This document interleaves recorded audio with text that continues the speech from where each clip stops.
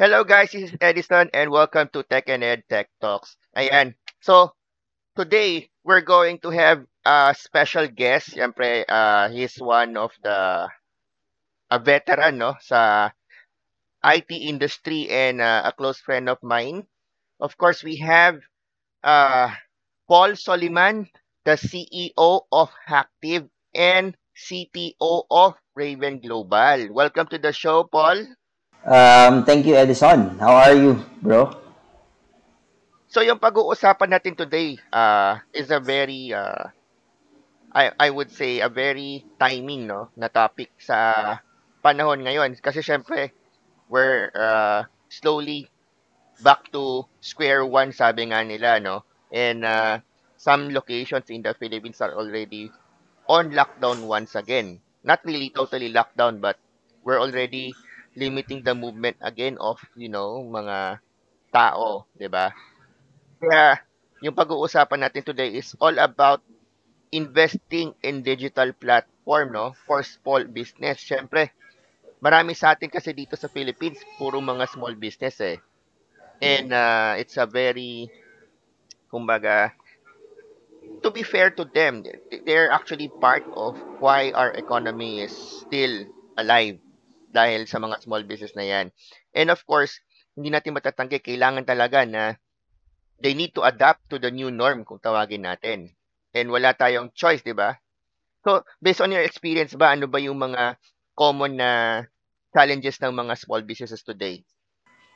Um, in terms of yung na-hit tayo ng pandemic, no? So, pre-pandemic actually, ang challenge pa rin naman ng small business is more of yung efficiency ng operations, 'di ba? Going to market in terms of the new way of doing this, doing that, not only, yung traditional marketing, but let's say social media marketing, etc. And the next is how they, capture the customer journey. So it's really, present even with small and large businesses that they don't have a strategy to capitalize on this digital transformation thing or era, no? So, not only that, pag tiningnan natin yung traditional way of doing businesses, like everything is let's say for example for a retail company, marami pa tayong nakikita na wala pa ring systems, and ang problema doon, parang in a way nakikita nila marami silang benta sa kaha o sa front end nila, Mm, pero pagdating pala sa back end, sa accounting, lugi na, no? Kasi hindi na nila nakikita yung full mm. aspect ng business dahil wala silang balance sheet, wala silang income statement. So, pre-pandemic, that's the problem. Um, when pandemic hits, naging doble. Para ngayon, pinoproblema mo na rin kung anong gagamitin ng tao mo for them to be able to work. So, something like that. Pero ang laging challenges ng mga small business, sasabihin nila lagi, wala kaming budget para sa ganyan. Or marami din tayong mga business owner na hindi naman techie or yung mga typical na traditional business people na ultimong Mhm. paggamit ng smartphone, medyo hirap sila. So, parang yun din yung isa sa mga ano no, challenges, 'di ba? And not to mention here in Manila medyo most of them are coping up, Mhm. but if you go to the provinces like for example a small sari-sari store, 'di ba? Mhm. You don't expect a sari-sari store to have a system, 'di ba? Kasi yung kanilang way of business is bibili lang sila ng paninda, ilalagay lang nila sa kanilang tindahan, pag may Mhm. bumili, that's it, Yeah. 'di ba? And then just count kung magkano yung nabenta for the day. So, kumbaga sa ganong type of business, medyo paano nga ba natin ano, kumbaga iko-compare yung ganong type of business dun sa mga sabihin na nating medium-sized business. For example, there are businesses na offering services, Mhm. 'di ba? Kasi for me, I think iba-iba yung kanilang requirement eh. Iba't iba yung kanilang ah, kumbaga how they would use technology to handle their business. For Mhm. retail kasi napakabilis eh. Retail kasi you could say, "Oh, I'm going to subscribe to let's say, Shopify, 'di Mhm. ba? To have my own online store. So what Shopify would do is to provide everything. So meron ka Yeah. ng inventory, meron ka ng payment, and so on. May But POS ka pa, oo, usually. parang Oo. automatic Mm. na eh. But Yeah. siguro bigay tayo ng example, restaurants. Mhm. Anong pwede nilang gawin? Okay. Sige, pero balik ako dun sa sinabi mo, Edison. Actually, that's a good point, no? Parang, 'di ba sabi mo kanina, parang, in a way, natatakot silang mag-invest or, ang problema kasi sa Philippines, they're still into this, into this notion that, a software is a cost, hindi investment, no? Even pre-pandemic na Hmm, experience natin, like, meron nga tayong alam na software na pinakamura lang. Nagawang Pinoy, kahit 400 peso a month eh. Tapos kaya nang i-capture yung buong operation. But still, no? Small businesses and in a way, medium enterprises pa rin, parang takot pa rin silang mag-invest kasi bago or kala nila, of course, mawawala na yung mga tao. Usually, kapag sa isang, in a way, let's say, small businesses, pero meron ng mga managers, something like that. So, may takot din sila, lalo na nung pumasok yung cloud. Akala ng mga tao talaga, mawawalan sila ng trabaho. So, isang problem din yun. And of course, the investment part, parang hanggat kaya pa namin na walang software, okay lang. Kasi cost yan eh. Additional cost sa amin yan. So, something like that. So, going back to your question, what if restaurant business, no? So, actually, the principle of, yun nga, implementing a business applications, not only, apps or whatever, it's more of people process technology, no? I'm still going back to that old school philosophy. So, ang isang restaurant, pag chinek natin yung operation, of course, meron yung kitchen, meron yung front office, and usually may head office kung malaking, let's say, fast food chain or whatever. Yung kitchen operations natin, usually everything has happened. That's their product eh. How they cook, anong recipe yan, etc.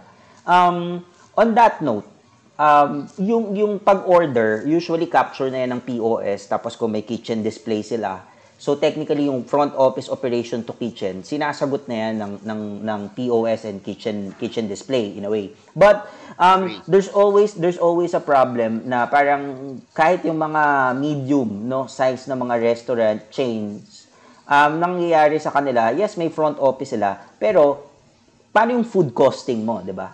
Um, paano yung staffing mo? Paano yung analytics ng kung kailan ka malakas, kailan ka mahina, anong oras ka malakas, anong oras ka mahina? Yes, they can augment that through Excel, no? Nagagawa yan through spreadsheet. Sorry for mentioning a brand, but nagagawa nila yan through spreadsheet, through other ways. Pwede ring manual, yung iba nakikita ko Mm, nagsusulat, yung iba nakikita ko um, gumagamit ng pen and paper. Pero in a restaurant business, if you really want to be streamlined, which is ang benefit ng pagiging streamlined is of course, alam naman natin na ang restaurant relies heavily on the costing since bumibili sila, let's say, ng 1 kilong baboy mhm. for like 5 dishes, no? Pero, paano mo na monitor yung cost ng baboy na yon? Kasi alam naman natin na nagfa-fluctuate ang cost ng mga um, raw materials, di ba? Hindi lang baboy, pati ketchup. Pwedeng next time, iba na yung presyo or depende Tama sa ka diyan. binibili mo. Correct. So, this kind of like investment, again, as I mentioned, ang Filipino kasi, okay silang mag-invest on yung as in parang in a way, dun sa pumapasok na pera or namomonitor nila yung pinapasok na pera. Pero in a way, hindi naman malalim, but at least can monitor the whole aspect no nangyayari dun sa before ka makabuo ng finished good or ibebenta mo, medyo hindi na nila nakikita yan. And also yung back office operation, let's say for example, yung kaha mo, usually may spot check yan sa POS eh. Pero paano natin nahuhuli talaga yun ng dadaya, 'di ba? Yan yung isang karamihang problema. Usually naglalagay sila ng CCTV, pero there's a lot of system na pwede silang mag-invest para talagang ma-capture kung sino yung mga nandadaya sa pagpapunch ng item, sa yung hindi naman pala ni-receive yung pera, something like that. And that can be done, no? That can be done by not investing too much or na masyadong mahal on a specific system. Pero I think isa rin sa mga challenges kasi for a lot of small businesses, they don't know where to go o kanino hihingi ng tulong para matulungan sila in terms of transforming their business to digital, 'di ba? Saka Correct, isa pa, correct. kumbaga, ang dami kasi nag-o-offer eh. Pero Mm-mm. sad to say, ang dami ring mga projects, IT projects, no? We'll just call it IT projects kasi technically it's tech related. But Mm-mm. maraming IT projects kasi nag-fail Yeah. because it's either yung iba ang ginagawa kasi gumawa ng isang generic na software tapos pinipilit i-fit do sa isang business process na hindi naman akma, Agree. 'di ba? So yun Mm-mm. yung challenges din dito eh. Tapos syempre, the business would have a trauma dahil nagpagawa na kami before eh, sumablay eh. So wag na lang, Yeah, yeah. 'di ba? Correct. Tapo, Oo. Actually, sige bro. I want to answer that. Actually, again, as I mentioned, people, process, technology talaga yan, no? So, in my, at least 13 years of implementing business application software or enterprise software, hindi talaga solely sa technology nakakabet yung fear or tama. yung issue kung ba't nagfe-fail ang project.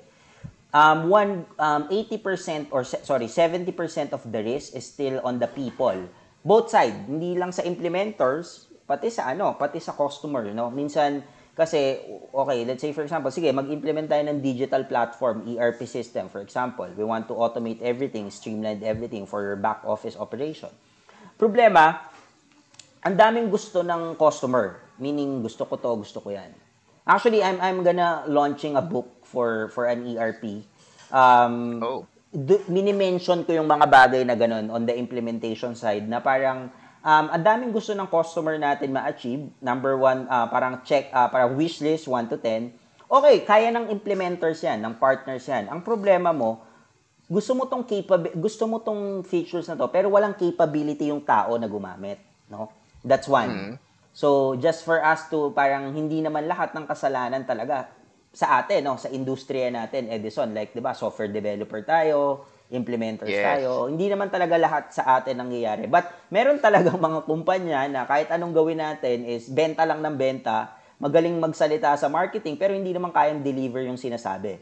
And I know a Mm, lot, 'di ba? So, number two, ang problema naman sa partner, again, minsan, as I mentioned, people pa rin. Since maraming nag-start ng mga implementation na hindi natatapos kasi yung unang nag-implement, umalis na, no? Meaning, nag-resign na, yes.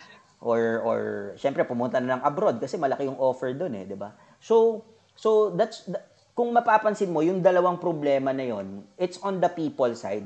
Meaning, Tama. ang hirap i-control kasi hindi na technology yung kalaban mo, hindi na rin proseso ng negosyo. It's still really the people eh. Kasi pag umalis yan, or again, as I mentioned, reality versus expectation lagi, iba yung ini-expect nilang ma-deliver, people aspect pa rin yan. So, yeah, dun yung may pinakamalaking problema kaya nagkakaroon ng mga like a notion na parang ang hirap mag-invest sa application eh. Parang ang daming horror stories, 'di ba? As we know it, mga ganun, yeah. Pero ano no, along with that challenge no, mas okay ba based on your experience? This is for small businesses. Mas okay ba na they would invest on out of the box solution or magpapa-custom sila ng software based on whatever they prefer? Kasi yan yung number one na tanong din eh, 'di ba? Mm. Especially sa mga nagpapagawa ng software, mas maganda ba nga yung gawa na ko-customize for you? Pero syempre, as technical tayo, we know that there would always be a limitation, no? Sa pwedeng i-customize sa mga out-of-the-box solution. Correct, correct. Yeah. Good question actually, no. So, ang napansin namin sa implementation na nangyayari and everything. Actually, I wrote an article sa LinkedIn about what is really the next ERP. Um, ang napansin ko kasi since nakita namin kung paano kami, of course, tumatapos ng mga implementation, nakakapag-deliver ng maayos. May failed din naman. There is like a factor talaga kung paano ka pipili ng ng system, no? So, ang sinasabi ni Edison, no, Edison, yung sinasabi mo kanina about OOB or out of the box system, para sa mga viewers natin, yung OOB, ito yung mga gawa na. Meaning, let's say, magbibigay ako ng brand, QuickBooks, Xero for an accounting system. Let's say, Microsoft Dynamics, SAP, etc. Merong mga software dito na pwede pang i-customize or pwede mo pang i-extend. Pero meron din naman na mga OOB or out-of-the-box systems na hindi mo na talaga pwedeng i-extend kasi yun na yun. Now, paano ka pipili as business owner muna? So, again, the heart of the SMB pa rin, based on our experience, nasa owner pa rin eh. Ang decision-making process, kailangan involved pa rin ng owner, involved pa rin ng CEO. Pwera na lang pag sobrang malaki na talaga, na hindi na kailangan sometimes ng owner involvement, CFO na lang yung kaharap mo or something, someone na na medyo senior sa company or trusted ng company.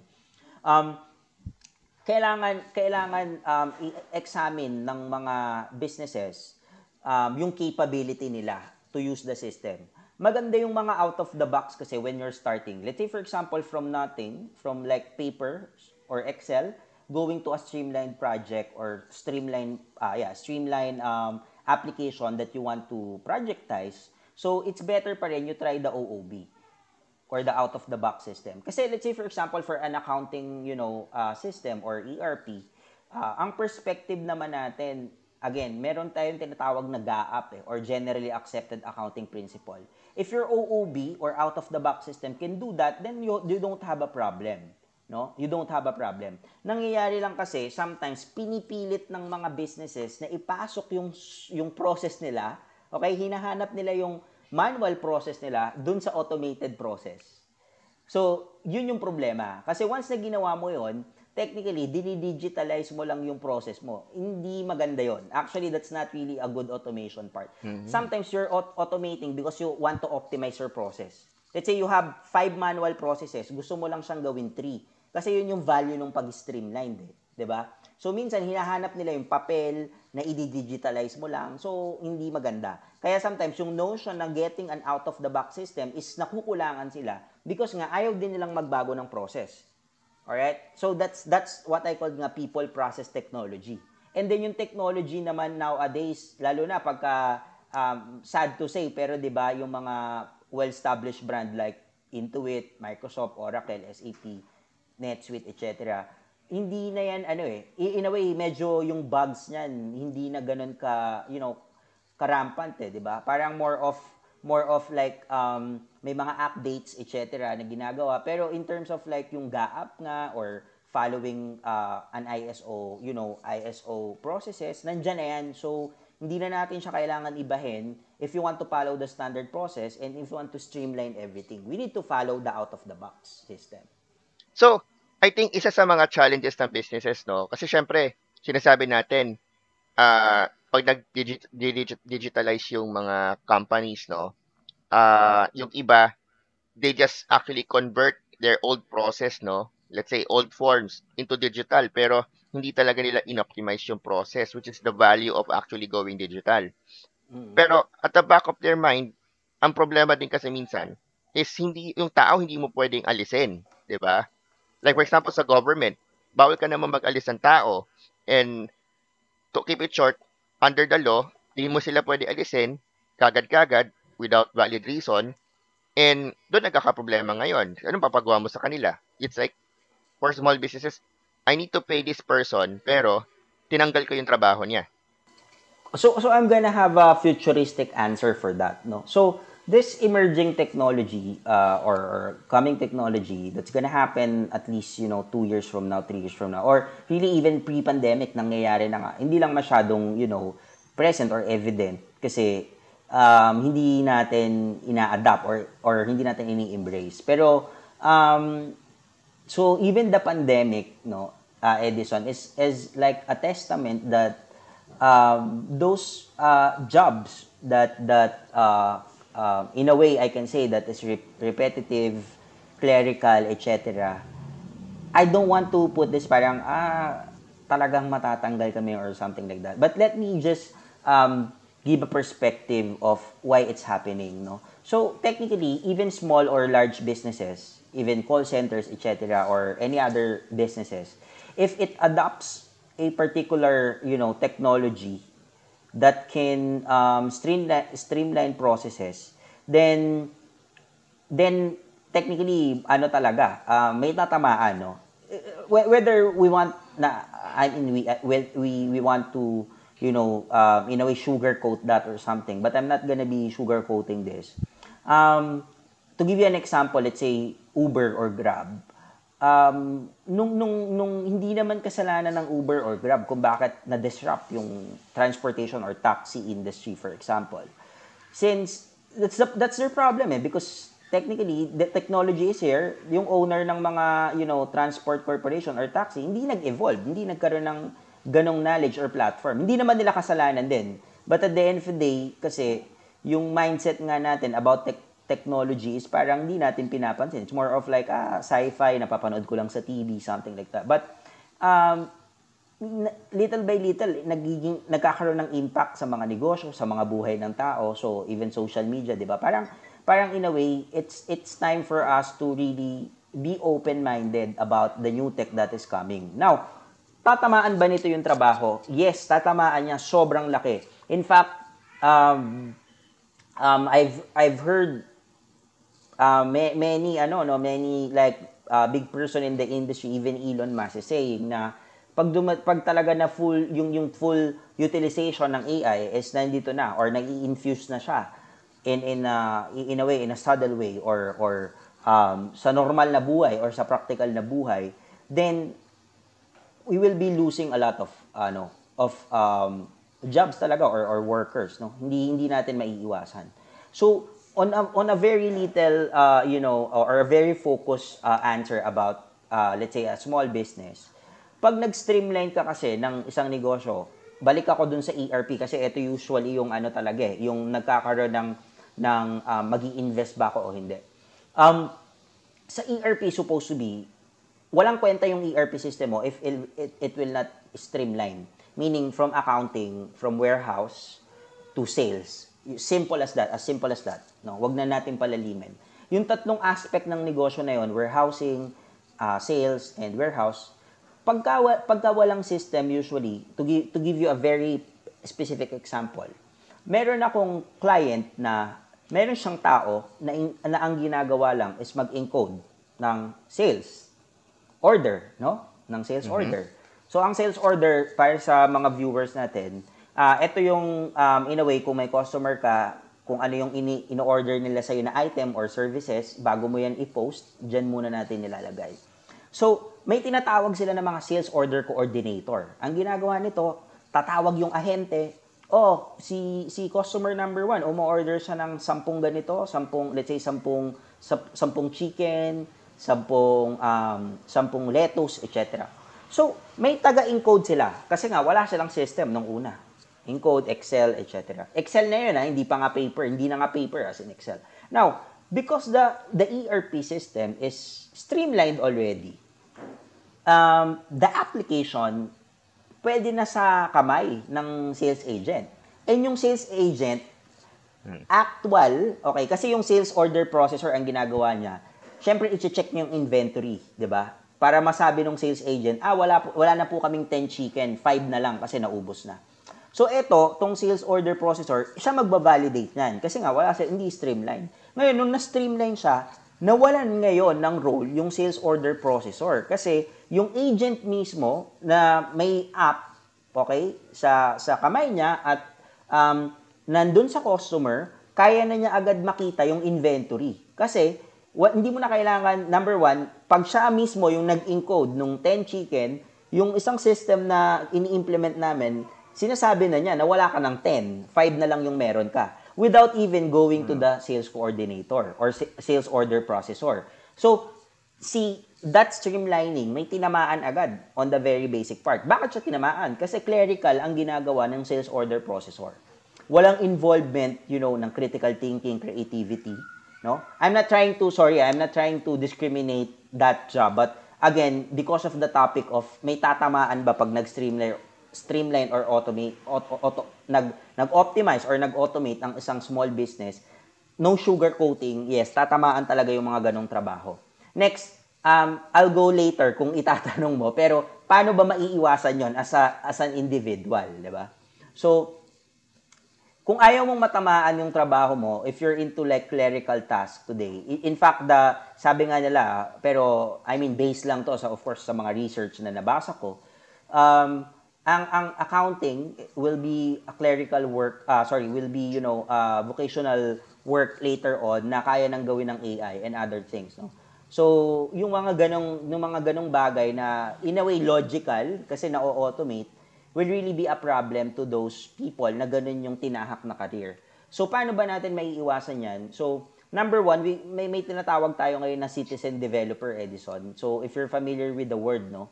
A citizen developer is someone that is not a tech guy, not a developer, not a programmer, not without even an experience with tech, na pwede siyang mag-create ng mga low code to no code application, no? Parang Excel pero medyo parang Excel pero on steroids, parang app development pero democratized, AI na democratized. So again, as I mentioned,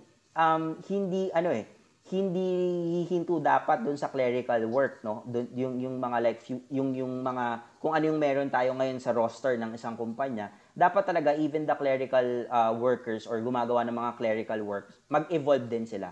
So citizen developer is the future of work for those, people that will be, be impacted by the automation. Well, actually, tama ka dyan, no? Medyo sumisikat nga yung mga no-code ngayon lately. Pero, how much does it cost kasi compared dun sa magpapagawa ka rin ng normal na system, di ba? Yun din naman yung isa sa mga, I would say, showstopper minsan when well, we have few companies locally here that are offering low-code solutions na eh, 'di ba? Pero yung cost pa lang siguro, but of course in the future once it's becoming more common, babagsak din ng presyo niyan kasi there will be Correct. more competition, there will be more kumbaga products out in the market that does the same thing, no? And syempre, yung mga old school developer medyo mag-iisip-isip na rin 'yan kasi ako ba magpapakahirap pa ba akong gumawa ng custom code ko kung meron ng drag and drop? Or, I mean, yung tools that would allow me to build apps that I could sell quickly, di ba? Yeah. Pero, siguro, isa sa tignan din natin, no? Ang challenge din siguro for local businesses in terms of going digital kasi yung takot din nila for theft ng kanilang trade secrets. Correct. May mga ganung scenario eh. Paano ba usually based on your experience, ano ba yung mga common na nangyayari with regards to trade secrets? Kasi syempre, pag nagpa-custom ka ng system, for example, you need to provide the process, di ba? Correct. Ano yung gusto mong mangyari? Paano tumatakbo yung negosyo mo? But there are cases na yung business mo ay merong unique na ginagawa na sa'yo lamang. Di ba? So yung question na, do I hire my own developer in-house? Which is May risk meron din. ding syempre chances of may risk pa rin. Or magtiwala na lang ako sa third party and cover them with NDA or non-disclosure agreement and just pray na hindi siya mag-leak. Yeah. Good question. Actually, maraming ganyan. In fact, sa tagal-tagal ko na nag-i-implement ng mga, lalo na ERP, kasi mga, let's say for example, or CRM also, their customer database. Pero medyo madaming ganyan pagdating sa ERP, lalo na on a restaurant business, no, o commissary, no. Since recipe nila yan 'di ba? So, yung recipe yan medyo trade secret. Hindi lang medyo, in fact yan yung buhay ng isang restaurant kasi sila lang yung merong ganun na lasa or what, no, sa buong industriya, something like that. Ang nakikita namin pag ganito, actually it sa culture, no, sa culture siya talaga nakadepende. Yung technology, as I mentioned, 10% na lang yan eh. Pero yung paano mo pinapatakbo yung company mo as an owner or as a manager, it all start with the trust culture, no? Parang kahit mag on-premise tayo, for the viewers, ang on-premise po, yan po yung naka-host na server or sorry application doon sa sa opisina nyo na hindi pwedeng i-access sa labas, kunyari ganun. Pero on-premise pwede rin naman, but for the lack of better term para maintindihan ng viewers natin, or cloud or software as a service, which is pwedeng i-access sa lahat pero pwedeng i-restrict din kung ayaw mong pa-accessin si employee 1, employee 2. Now, dito sa nangyayari ngayon, Edison, sa sa like we call it anywhere operations, 'di ba? So according to Gartner, no, yan yung isang in a way pinaka magiging trending ngayon because of the pandemic. Yung anywhere operations na terminology, it's something like that. Ginagawa naman na dati yan, but ngayon medyo naging full-fledged siya kasi kahit nasa beach ako, pwede ako magtrabaho.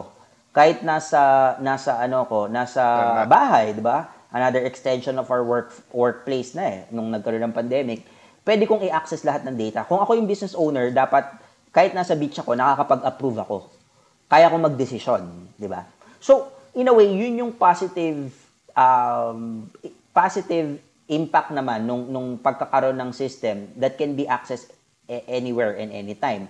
Now, yung question mo, Edison, is something that is really, for me, kailangan pa rin i-improve, no, on the technology side. Since pag gumagamit tayo ng software as a service kasi, the reason why nagiging mura yan, kasi nga nag-share tayo ng server sa ibang companies, resources, etc. No? Resources. Oo. So, of course, if you're into like, big companies, at least 90%, 95% secured naman yan. Wala namang magiging issue. Ang question pa rin dito is what if may access yung specific person sa recipe mo kung ikaw yung restaurant owner.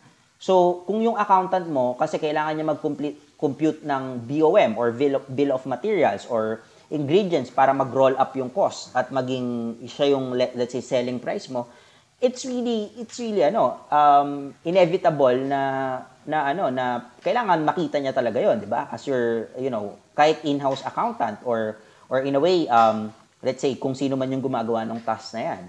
So ang problema natin, gustuhin man nating i-secure yung mga information na yon, may tatamaan lalo na sa operations. Meaning, babagal tayo kapag isang tao lang ang nakakapag-access nung information na yon, tapos nag-absent siya, for example. So technically, kailangan kasi, let's say, kailangan ko na mag-compute ng cost kasi tomorrow maglo-launch ako ng bagong product or magdi-discount ako dahil holiday, something like that. So kailangan kong computein yung cost. Ngayon, syempre, dun sa cost computation, kailangan mong computein yung raw materials, for example. Ngayon, kung ayaw mong ipakita yun sa ibang tao, absent yung trusted guy mo, so, walang magagawa yung technology dun di ba? Or else, meron kang kapalit. Pero again, as I mentioned, pag lalo nating ini-expose kasi yung mga bagay nito or dumadami yung nagkakaroon ng access, mas dumadami yung risk na mag-leak yan. So, hindi lang siya technology side. Again, it's not 100% technology, 10% lang yan. Papasok na tayo dun sa policies and processes. So, kung may maganda tayong policies and processes for those sensitive information or NDA na tinatawag natin, na may NDA thing na kailangan gawin, so, please put policy, no? Even if you're small business or, large corporation, sa large, maraming policy na yan So, gawa natin yan ng policy. May sanction, merong rules of engagement, etc. So, kailangan natin magkaroon ng mga policies in place para magamit yung technology ng mas maayos at hindi tayo takot na mag-leak. I think they need to document it very well Yun ka man kasi yung kumbaga, it should be part of the employee's handbook, no? Regardless if you're a big companies or small one. Pero, just to follow up on what you're saying right now, no?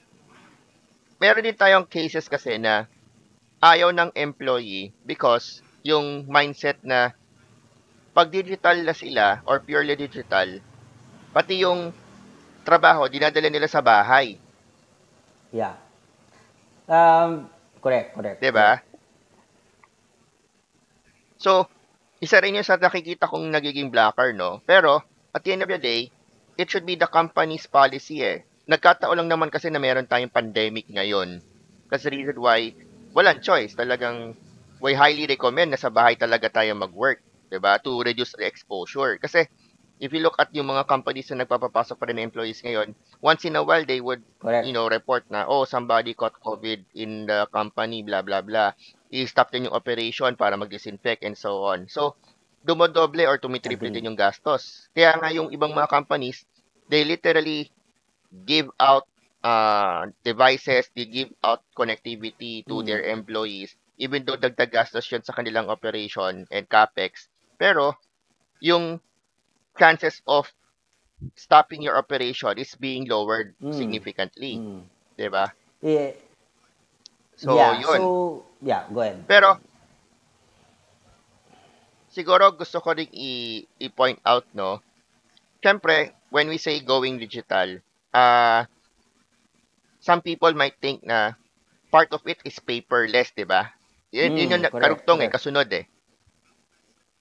Ang question ngayon, yung paperless ba tinatanggap sa korte? Pag nagkaroon ng kumbaga litigation or whatever cases. Kasi syempre, pag nag-pure digital ka, wala ka ng papel na pinanghahawakan. Parang typical sa mga Pinoy, di ba? Laging gusto physical na papel, Correct, may correct. pirma. Yeah. Ano ba yung, kumbaga, how how do business cope with that Mm. scenario? If they would go 100% paperless or hindi naman 100%. Kasi in reality, hindi mo rin pwedeng gawing 100% because for example, if you're a distributor, yung delivery receipt mo, hindi mo naman pwedeng i-paperless yan kasi pagdating doon sa kabilang site, kailangan mong papirmahan physically. Hindi, wala ka namang way to authorize them na, oy, tinanggap nila yung item. Parang ganon. Yeah. Yep.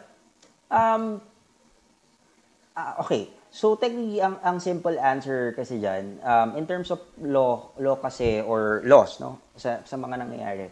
Actually hindi pa accepted sa I think evidence yes pwede pero I mean yung let's say 'di ba nagnonotaryo pa nga tayo ngayon eh 'di ba? So usually pag in a way pag startup ka Mm. pag dumaan ka sa due diligence part sometimes yung mga gusto mag-invest sa'yo, naghahanap pa rin ng mga notarized paper na may pirma mo or even stamp ng abogado, etc. Sad to say, ang problema kasi natin nga, we're not fully adapted eh. Not only in the Philippines but also as a society. Kasi ang nagiging problema natin dito, medyo kasi pag naririnig nila yung let's say paperless or digital signature ang concept yung perception agad diyan nadadaya nahahack 'di ba because of syempre lack of knowledge hindi mahilig mag-research or hindi nila nakikita yung technology nga as a part of the solution or software it's still expense rather than investment. So ang nangyayari sa in a way, let's say for example sa Philippines, medyo nagiging mix, no? Merong company na let's say for us kami lahat ng approvals, no? Of course sa system na lang, lahat ng documents na naka-PDF ang pirmahan niyan dun sa mga parang anyway, sige, magbabanggit ako ng brand, like say DocuSign or EverSign. As a company, we accept those documents because even in our counterpart, meaning yung ka-deal namin or ka-negosyo namin na ibang kumpanya na nag-a-accept din ng digital signature, basta dumadaan sa mga correct platform, let's say DocuSign or EverSign, na may mga disclaimer doon na pag pinirmahan mo to, this is blah blah blah blah blah blah. Siyempre may mga ini-state yan ng mga articles, etc. Then pumapayag kami sa ganon dahil of course at the end of the day yung digital footprint naman yung even sa pirma mas mahirap dayain. I don't know if you will agree on that, Edison, 'di ba? Kasi ang digital footprint ng isang signature kung papalalimin natin yung analysis, yung IP address, yung time kung kailan nag-sign yan, anong computer name, etc., nakukuha yan. Unlike pag finorge ko yung pirma, syempre, kung magaling yung gumawa, wala tayong trace kung saan ang galing yan, etc. Unless i-trace mo talaga yung paper trail, meaning manually i-trace mo. But sa digital, napakadaling i-check yan eh, kung na-hack yan, etc. And of course, not to mention blockchain, di ba? So, this Tama. blockchain smart contracts, etc., na in a way, syempre, I cannot say na 100% na hindi nahahack. Pero of course, mga blockchain enthusiasts, sinasabi na immutable, etc. I believe. Kasi hindi naman sa 100%. Pero ang nakukonvince lang ako kasi, mas mahirap yung method ng pasukin or i-breach yung blockchain kasi nga connected siya with all of this, decentralized siya in a way. And kung gusto mong ma-hack yung isang information, kailangan mong dumaan dun sa chain. Something like that, di ba? So, in a way, sorry, I Yes. don't want to speak more technical on that, but in layman, pag gumagamit tayo ng mga technology, like again, like blockchain, may chances na talagang dapat tingnan ng government or ng isang society or institution na para maiwasan din yung mga katulad dito sa COVID na mga natatransmit na of course yung COVID natatransmit din naman yan via money, via paper. We really need to evolve. As a human being kasi hindi lang naman din tayo nag-evolve parang let's say sa style, sa culture, etc. Ngayon kasi yung technology part of evolution eh. So part of thinking, part of how we think. So dapat government talaga should tinitingnan na natin. Not on the crypto side, I understood that. No problem. But literally on kung ano yung sinasabi mo, Edison, about documents, about papers. That's very easy eh. Meaning, for me, parang before tayo pumunta sa pinaka-complicated na issue sa pagkakaroon ng digital transformation, babalik pa rin ako sa paper. And in fact, ang ganda ng question mo about that. Kasi nasa industriya ka naman, Edison, makikita mo talaga dyan na kaya minsan nagpapa-implement ng mga sistema ang isang kumpanya because sobrang dami nilang papel na hindi na nila malaman kung paano nila i-store. Something like Yeah. that. So let's solve that problem first. There's a lot of technology that we can use to secure digital signature, paper trails, etc. We just need to adapt. Well, just to add to that, no, isa rin kasi sa mga importante ngayon dahil a lot of the businesses are also going digital is yung value of having this DR or disaster recovery eh. Kasi for example, pag nasunog ang opisina mo, kung puro papel yan nandun, burado na lahat yung wala ka ng record. 'Di ba?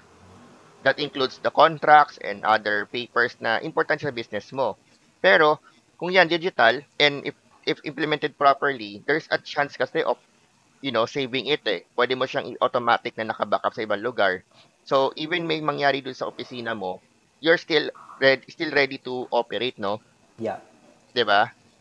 I think yun yung isa sa mga pinaka-value of why businesses should go digital. And actually, na-experience din ng mga friends natin, no, na may-ari ng mga businesses. Ang ano kasi, ang system, for example, pag, ito nangyayari to lalo na mga nasa on-prem, I have a client, 10 years na yung kanyang system, tumatakbo ng flawless, no? Suddenly, biglang nagkaroon ng problema sa power, kumidlat, tapos biglang nag-surge. Nasira yung computer niya after 10 years. 'Di ba? So, at least, mabilis pa rin mas siya makarecover compared dun sa, kumbaga, pag yan, nagka-problema na physical, like binaha. I mean, we all know that how many times ang binaha yung parts of Manila, 'di ba? Mm-hmm. Buong buong buong ano mo, buong business mo nakalubog sa tubig. So, after that flood, lahat ng ano Yeah. mo burado. Parang from scratch Correct. ka ulit, 'di ba? You don't even know how much you owe your supplier kasi syempre pwedeng meron ka dong mga items Yeah. na hindi mo pa bayad, True. 'di ba? So, blanco nga ngayon and mas mahirap mag-backtrack. Kaya we really encourage then whether you're a small business or big business to really invest in Mm-hmm. digitalization. And going back to sa ano no, I think I just want to point out then isa sa mga takot no ng mga tao kasi pag they're going digital is yung Mm-hmm. security, Correct. 'di ba? Parang meron kasing stigma tayo sa Pilipinas na pag ano yan, high-tech yan, hackable yan. 'Di ba? Kaya nga marami din pa rin dito sa Pilipinas na ayaw Yeah. online Correct. banking. Nagpupunta pa ng bangko, 'di ba? Kaya ang haba pa rin ng pila sa bangko kahit I mean to be fair to the banks, their applications, no? from BPI to security. Ang ganda na eh. It really works eh, 'di ba? You Yeah, could transfer funds, you could do whatever correct. you need, 'di ba? Just by just using the app. Pati nga pag-apply ngayon ng bank account Oo, online, ano na eh, online na oo. or sa via app eh. De-deliver na lang Right. sa bahay mo yung Kudos, ano kudos to ATM that card, 'di ba? company, no? I don't want to mention, but ang galing nila. Yes. Even ako, nasubukan ko na. Yes. So, ang point lang doon is nand kumbaga I believe the banks they are handling billions, 'di ba? And they're going digital without worrying. Kasi kumbaga nandun yung tinatawag natin Mm, accepted risk eh. Lahat naman ng gagawin mo may risk yan. But yung chances of expanding your business versus the risk, correct. malayo eh. Yeah. 'Di ba? And I don't think na dapat matakot yung mga tao kasi, for example, ngayon nauuso na yung mga ah, Mm, e-payments ba for all businesses. I mean, I think in some locations it is being required pa nga ng local to government to e-payment. Yeah. go full Yeah, yeah. e-payment, 'di ba? Tapos yung mga tao, yung iba, takot pa rin gumamit kasi sabi nila ah marami kasing cases, 'di ba, pag nagpunta ka sa Facebook, maraming scammer, maraming nanakawan ng pera sa kanilang Right. mga online account. Pero, if you look at the reasons behind, no, hindi naman dahil na-hack si Mm-hmm. GCash eh. Most of the time, sila mismo yung Yeah, na-compromise. Hindi correct. yung Yung kumpanya. individual na tao mismo. And, Mm-hmm. oo. So, yan, dyan pumapasok kasi yung, for example, yung laptop nila may Mm-hmm. malware, nakuha yung password, or kumonekta sila sa mga, kasi madalas din, syempre, mga businesses or yung mga tao, Correct. mahilig sa libre. Lalo Mm-hmm. sa Pilipinas, di ba? Connect sa free wifi. Minsan nga, connect sa wifi Yeah. ng kapitbahay. Pero, yun yung, kumbaga, if you are avoiding those, ano, no, yung mga gawain, at the same time, you're actually investing in a full-fledged na, ano naman, system na talagang matino, I don't see it as a problem eh. I mean, just to share with all our viewers, no, walang software na perfect. Walang software na Agree. 100% secure. Kaya sabi nga natin, pag may nagbebenta sa'yo na sasabihin na sobrang secure niyan, that's bullshit. Pero Too good to be true. Yeah. ang point lang doon is, oo, too good to be true. But the way we actually mitigate or respond to those threats kasi is continuous updates, di ba? And best practices Yes. ng paggamit. Agree. Yun. Yeah, to add on that, Edison, actually, ito yung mga based on our sa experience natin, no, as implementers. Implementers, software developer, whatever you want to call our industry, lalo na sa business apps. Usually, since 2015, I'm one of the, nag-evangelize even sa mga accountant nitong cloud accounting, no? Since 2014, I think. Cloud CRM. Kasi yung cloud naman, naging ano lang yan, naging, let's say, of course, ang tagal na nandiyan ng cloud, but hindi lang natin alam yung definition, di ba? So ngayon, nagiging notion, parang nagiging arbitrary na sa atin na parang pag sinabi natin cloud, hosted application on public cloud, parang ganun. Pero usually, marami naman, private, public, hybrid, etc. But I don't wanna go on that. But ang sinasabi ko lang, parang nung time kasi na nag-evangelize tayo ng mga tao na parang dahil nga sa disaster recovery, sa security also, dati nung hindi pa ganoon kabuo yung loob ng tao, even I think sa Pilipinas hindi pa rin naman ganyan to go with the cloud or mga software as a service which is ginagamit na natin in our everyday lives like Facebook, etc. Google, Gmail, no, mga software as a service na yan. Meron ang nagiging problema is sometimes kasi kinukumpare nila yung nagtatago ako ng data dito sa loob ng opisina ko or bahay ko versus dun sa naka-expose sa public yung data ko, no? So may malaking pag ganun kasi yung mindset, talagang mahirap i-convince or kahit anong gawin mong paliwanag sometimes hindi sila in a way na move, no? But very particular ako sa pagsagot doon lalo na kapag sa security since that's the topic. Actually, nagiging issue um, kasi is hindi nila naiintindihan or lalo na yung mga small businesses na wala naman talagang in a way, no? Kasi syempre may investment din sa tao na medyo technical or in a way seasoned or talagang passionate dun sa tech. Kasi minsan na-hire ka ng IT pero 'di ba hindi naman talaga parang nagagawa yung Mm, trabaho. Imaginein mo kung gagawa ka ng sarili mong server that can be accessed publicly because you need, lalo na sa pandemic, because everyone is working from home, ang magiging problema dyan, you need to hire 5 people at least to secure your perimeters, di ba? perimeter. Hindi simple 'yon. I mean, let's say number one, alam naman natin yung Edison sa cybersecurity, kailangan mong gumamit ng mga blue and red team, ang daming kailangan gawin. Penetration testing, which is you don't want to go there. Lalo na ang topic natin investing, 'di ba? Hindi mo kaya yung investment na 'yon, no? Kung small business ka lang. If mag-hire ka ng Agree. isang IT, sigurado ako hindi lang naman password ang ginagawa niyan, password creation or securing the password, securing the access, hindi lang. Pinapagawa nyo ng printer yan, pinapagawa nyo ng, di ba? All All around yan. around. So, mas nakakatakot. Kasi, imagine mo, subscribing to software as a service, kuha mo lahat yun eh. Meaning, for as low as $70, for example, for Microsoft Business Central, an ERP system, or $95 for the CRM, imagine mo, no, magkano lang, 3,000, tapos yung 95, around 5,000-ish, something, sorry, wala akong calculator. But, ang sinasabi ko lang dito, yung enterprise security management, for just paying $70, nakukuha mo yon on a subscription as a service. Okay? So meaning may Tama, may tama. tao, even the disaster recovery, nakukuha mo 'yon kasi may digital footprint. So in a way ako to be honest, yung mga SaaS na ginagamit ko, wala pa ako na experience na sobrang tagal na downtime na let's say 2 days, 1 day, wala pang ganoon. Fluctuating meron, like 5 minutes siguro meron, pero 24 hours, 8 hours na downtime, wala pa ako nakikita. Kasi that's their service level agreement to us eh. To secure it, 'di ba?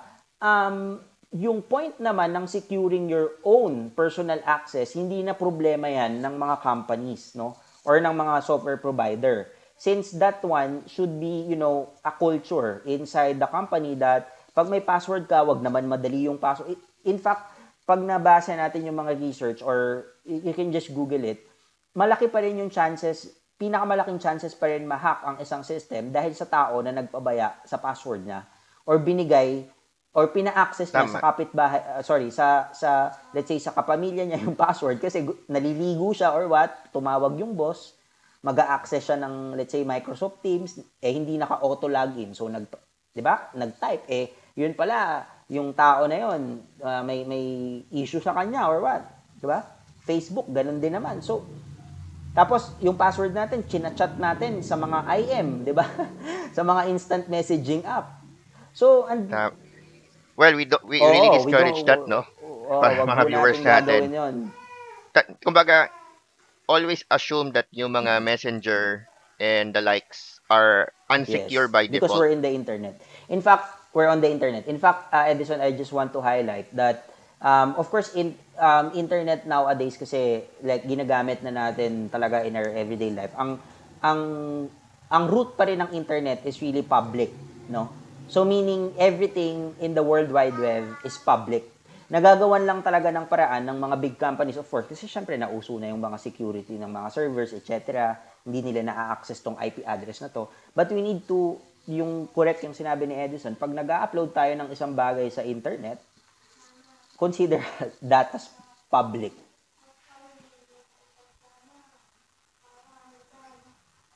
Well, syempre depende pa rin yan sa perspective ng bawat isa eh. Pero, yeah, generically speaking, there's a chance kasi to Yes. leak. Yun yung pinaka bottom line doon. Ayan. Pero isa rin siguro sa pinaka last na kumbaga gusto ko ring i-highlight, no? Going digital kasi last dilemma dito is to go. We were already mentioning cloud so many times earlier. And you also mentioned kanina yung on-prem, di ba? Mm. For businesses, ang sinasabi nga natin, going cloud or, sorry, going SaaS is one way to go, especially kapag wala ka masyadong experience, no? Kasi nga, you're getting everything na in one Correct. package, kumbaga. Now, ang next na sagot naman dyan kasi, paano yung connectivity pag over the internet? 'Di Correct. ba? Yun naman yung naging problem dito sa Philippines, no? I mean, we're in Manila, most of the time mabilis pa. But if you go to provinces, doon na medyo may problem. Actually, even in Manila, some parts of Manila, medyo mabagal pa rin, no? I think right now kasi hindi na siya nagiging problem because if you're really investing on those, meron na mga solution kasi meron ng satellite-based internet na mura, Na 'di ba? ano, oo. By next year, meron ng Gusto parating natin na yan. from Oo. Elon Musk, yung Yeah, kanyang Starlink, inaabangan mura natin din yan. yon. Lahat. Yes. So, hindi na, in theory, at right now, meron ng solusyon. Hindi na problema yung internet. Kasi baka naka-focus lang yung mga businesses sa Globe and Smart and Converge, yung Oo, big three. oo. Tama, 'Di tama. ba? So, hindi na siya problem ngayon. Kahit nasa tuktok ka ng bundok, meron ng internet ngayon. It's just, you just know where Hmm, to subscribe. correct. Kaya, I think malaking tulong, no, so for businesses yung really being connected, no. And aside from that, malaki rin nare-reduce kasi sa cost eh. Imagine mo, pwede mo nang i-reduce yung phone calls mo because over the internet, pwede ka nang mag Tumawag. ah, Yeah, call sa Teams yeah. or kahit saan, 'di ba? So, hindi mo na rin kailangan masyado mag-travel. Yes. Well, even though mas gusto natin mag-travel, pero syempre, as a business owner, that's Yeah. cost for us eh. 'Di ba? You want to minimize yung cost na unnecessary. Well, syempre, unless you are giving it as a Tama. perks or talagang you really need to do something physically Mm, on the mm. site, no? Syempre, may mga negosyo like, for example, mining. Hindi mo na pwede dayain yung mining. Hindi na Tama. pwede remote yan. You really need to go to Yeah. the site, di ba? And meron ka talaga infrastructure sa site. So, yun, it's a case-to-case basis. Pero syempre, bago tayo magtapos today, no, ano ba yung mga uh, tips natin, last tips for our viewers, no? Syempre, napapanood tayo at napapakinggan tayo sa buong mundo from Spotify to Google Podcast and Mhm. even YouTube. So, ano yung yung huling message para sa ating Yeah. mga viewers? Okay, sobrang dali lang guys, no? If you're into small business or nag-start up pa lang tayo, nagsisimula pa lang tayo, even me, I'm an entrepreneur, 'di ba? Yung pagiging by profession, I'm an enterprise architect, software enterprise architect. So, pero if I'm gonna wear my entrepreneur hat or technopreneur hat, ang napansin kasi natin dito, based sa mga na-implementa na natin ng software sa sobrang tagal na, that's why, ang napansin natin is, yun nga, again, as I mentioned, software is not a cost. That's number one. It's an investment. So, we really need to understand bakit ba siya nagiging investment. Okay, to be realistically, kaya gusto kong sabihin to na, kaya nga, of course, I'm creating a book for how to invest on an ERP software, etc. Gusto kong malaman ng mga small businesses na wag silang matakot to invest in a software or in layman nga software pang negosyo, 'di ba? Kasi ang problema natin, nami-miss ng mga small businesses yung chances na mas streamline or mabigyan sila ng magandang insight nitong mga software na to, okay? Para sa ikaka-grow, no? Or ikakalago ng negosyo nila. Kasi sa Pilipinas, ang nangyayari is masyado na nga tayo nagiging takot dito dahil nga, yun, yung pinag-usapan namin ni Edison kanina about sa mga failed na projects, etc. So, hindi naman kasi dapat pumupunta sa ganun kung number one, aayusin natin yung readiness or magiging ready tayo to invest. No? Number one, think about the people. So, ang unang i-consider natin bago tayo mag-invest is kung ready ba yung tao natin mag-embrace dun sa kahit anong software yan. Again, ang pinakamahal na software is yung software na hindi nyo gagamitin. Alright? Sino ba yung gumagamit? Siyempre yung users, yung tao. So number one, assess your team, assess your people. Kaya ba talaga ng tao natin or ng specific na team natin na mas streamline yung process through this ERP system or through this CRM system? Paano natin malalaman kung kaya? Number one, they need to have a time to learn it. Even if you have a partner, pero kung sobrang fully loaded ang mga tao natin sa everyday task na hindi niya aaralin kung ano man yung in-implement or kung ano man yung binili nyo, in-invest nyo na at gusto nyo nang gamitin, wala pa rin mangyayari. Kasi number one, ang learning curve ng isang system is medyo matagal yan, lalo na kung malaking team yung ini-implement natin. You need to learn the system. That's number one. It's hindi pa pwedeng hindi. Kaya nga, di ba, sometimes we pay for the training, etc., etc. But your people should be ready to learn the system. Hindi siya dapat maging additional task lang. Okay? Kaya sometimes we involve the HR pag ganito. Hindi siya dapat maging additional task lang ng kumpanya pag nag-acquire kayo ng system. Dapat nilalagay talaga natin yan as major task, no? Sa pag-i-invest sa paggamit ng sistema. Para magamit natin siya ng maayos, so technically, pag nag-invest ka ng software, be sure or make sure that your system is ready to learn, ready to adapt that system. Right? Number two, kailangan natin i-check kung yung mga features ba ng system or yung out-of-the-box na system na ina-acquire natin can be used or naiintindihan ng mga tao na gagamit. May tinatawag kami ng mga complexity level. Let's say sa warehousing, may complexity level yan. Sa production, may complexity level yan. If you're into like a micro businesses, lalo na pag ta-transact mo like let's say ng payment, may complexity level pa rin yan. So i-assess natin yung tao ba natin ngayon ay kaya niya gumamit, no? May mga nakikita tayo na mga small business owners na sila mismo yung nag-hands-on. And I'm kudos to them kasi ang gagaling nilang mag-adapt. Pero kasi sila yung business owner, negosyo nila yan, aaralin nila yan. And in fact, alam din nila yung capability nila kung ano lang yung pwedeng i-implement sa ngayon, no? So that's two. On the technology, on the process side, kahit wala kayong sobrang gandang proseso na ISO, etc., at least logical yung process. Let's say may start and may end. Or let's say sa procurement, kunyari, sino ba yung tao na magre-request, purchase requisition, sino ba yung mag-a-approve ng PR na yon, and so on and so forth. Gumawa lang ho kayo nun kahit hindi siya masyadong ISO-ish, 'di ba? But at least meron kayong process kasi hindi nyo mai-implement yung technology kung walang process, no? And then third is choosing the right technology. So diyan na pumapasok yung investment. Is set aside ko muna yung choosing a partner kasi sa small businesses, this is what we're trying to change, no? In a major way.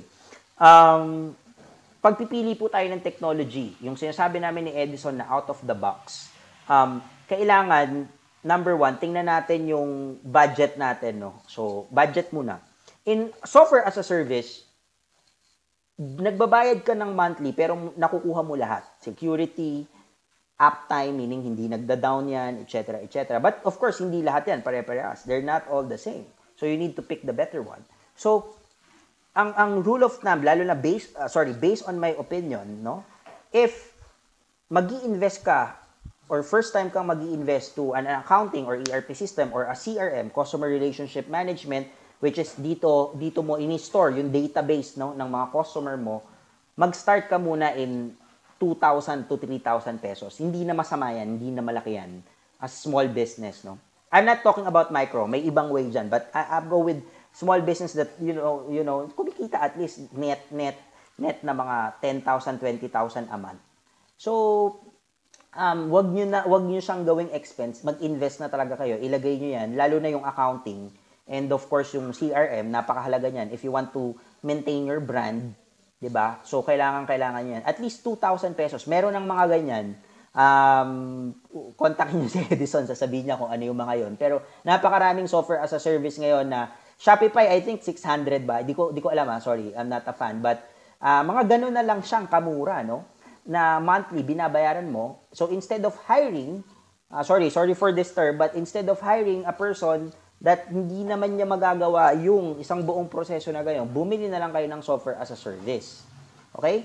So, 2,000 to 3,000 pesos to start an accounting and CRM system is a very good price monthly for you to, kasi ma-harvest mo naman yun eh. Maraming benefits na mabibigay ang sistema na yan. We can talk sa ibang episode or just contact me kasi sobrang dami talaga. So, and lastly, ang gusto nating sabihin dito is don't be afraid to adapt. Kasi pag di tayo nag-evolve as human beings or as businesses, nakita naman natin kung anong nangyari sa pandemic. It forced us to go with Zoom, to go with Teams, to go with Google Meets every day. Since dati hindi natin ginagawa yan. So that's very basic example na kung hindi ka nag-invest sa system na sa company mo na gano'n, na meron kayong private video conferencing, etc.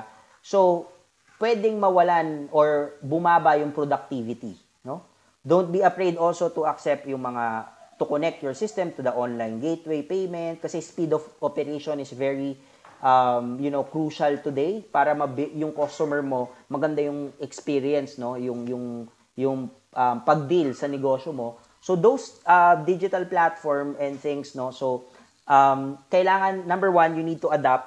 Number two, just check yung price. Don't be afraid to get an accounting or a CRM system for like 2,000 to 3,000 a month.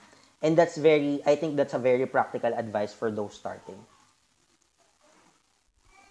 Yes.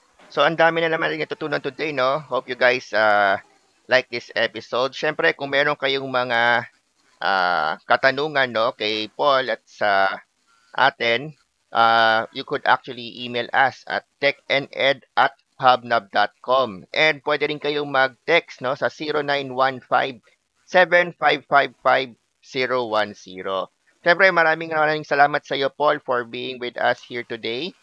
And it's an honor to be, to have you here on our show, no?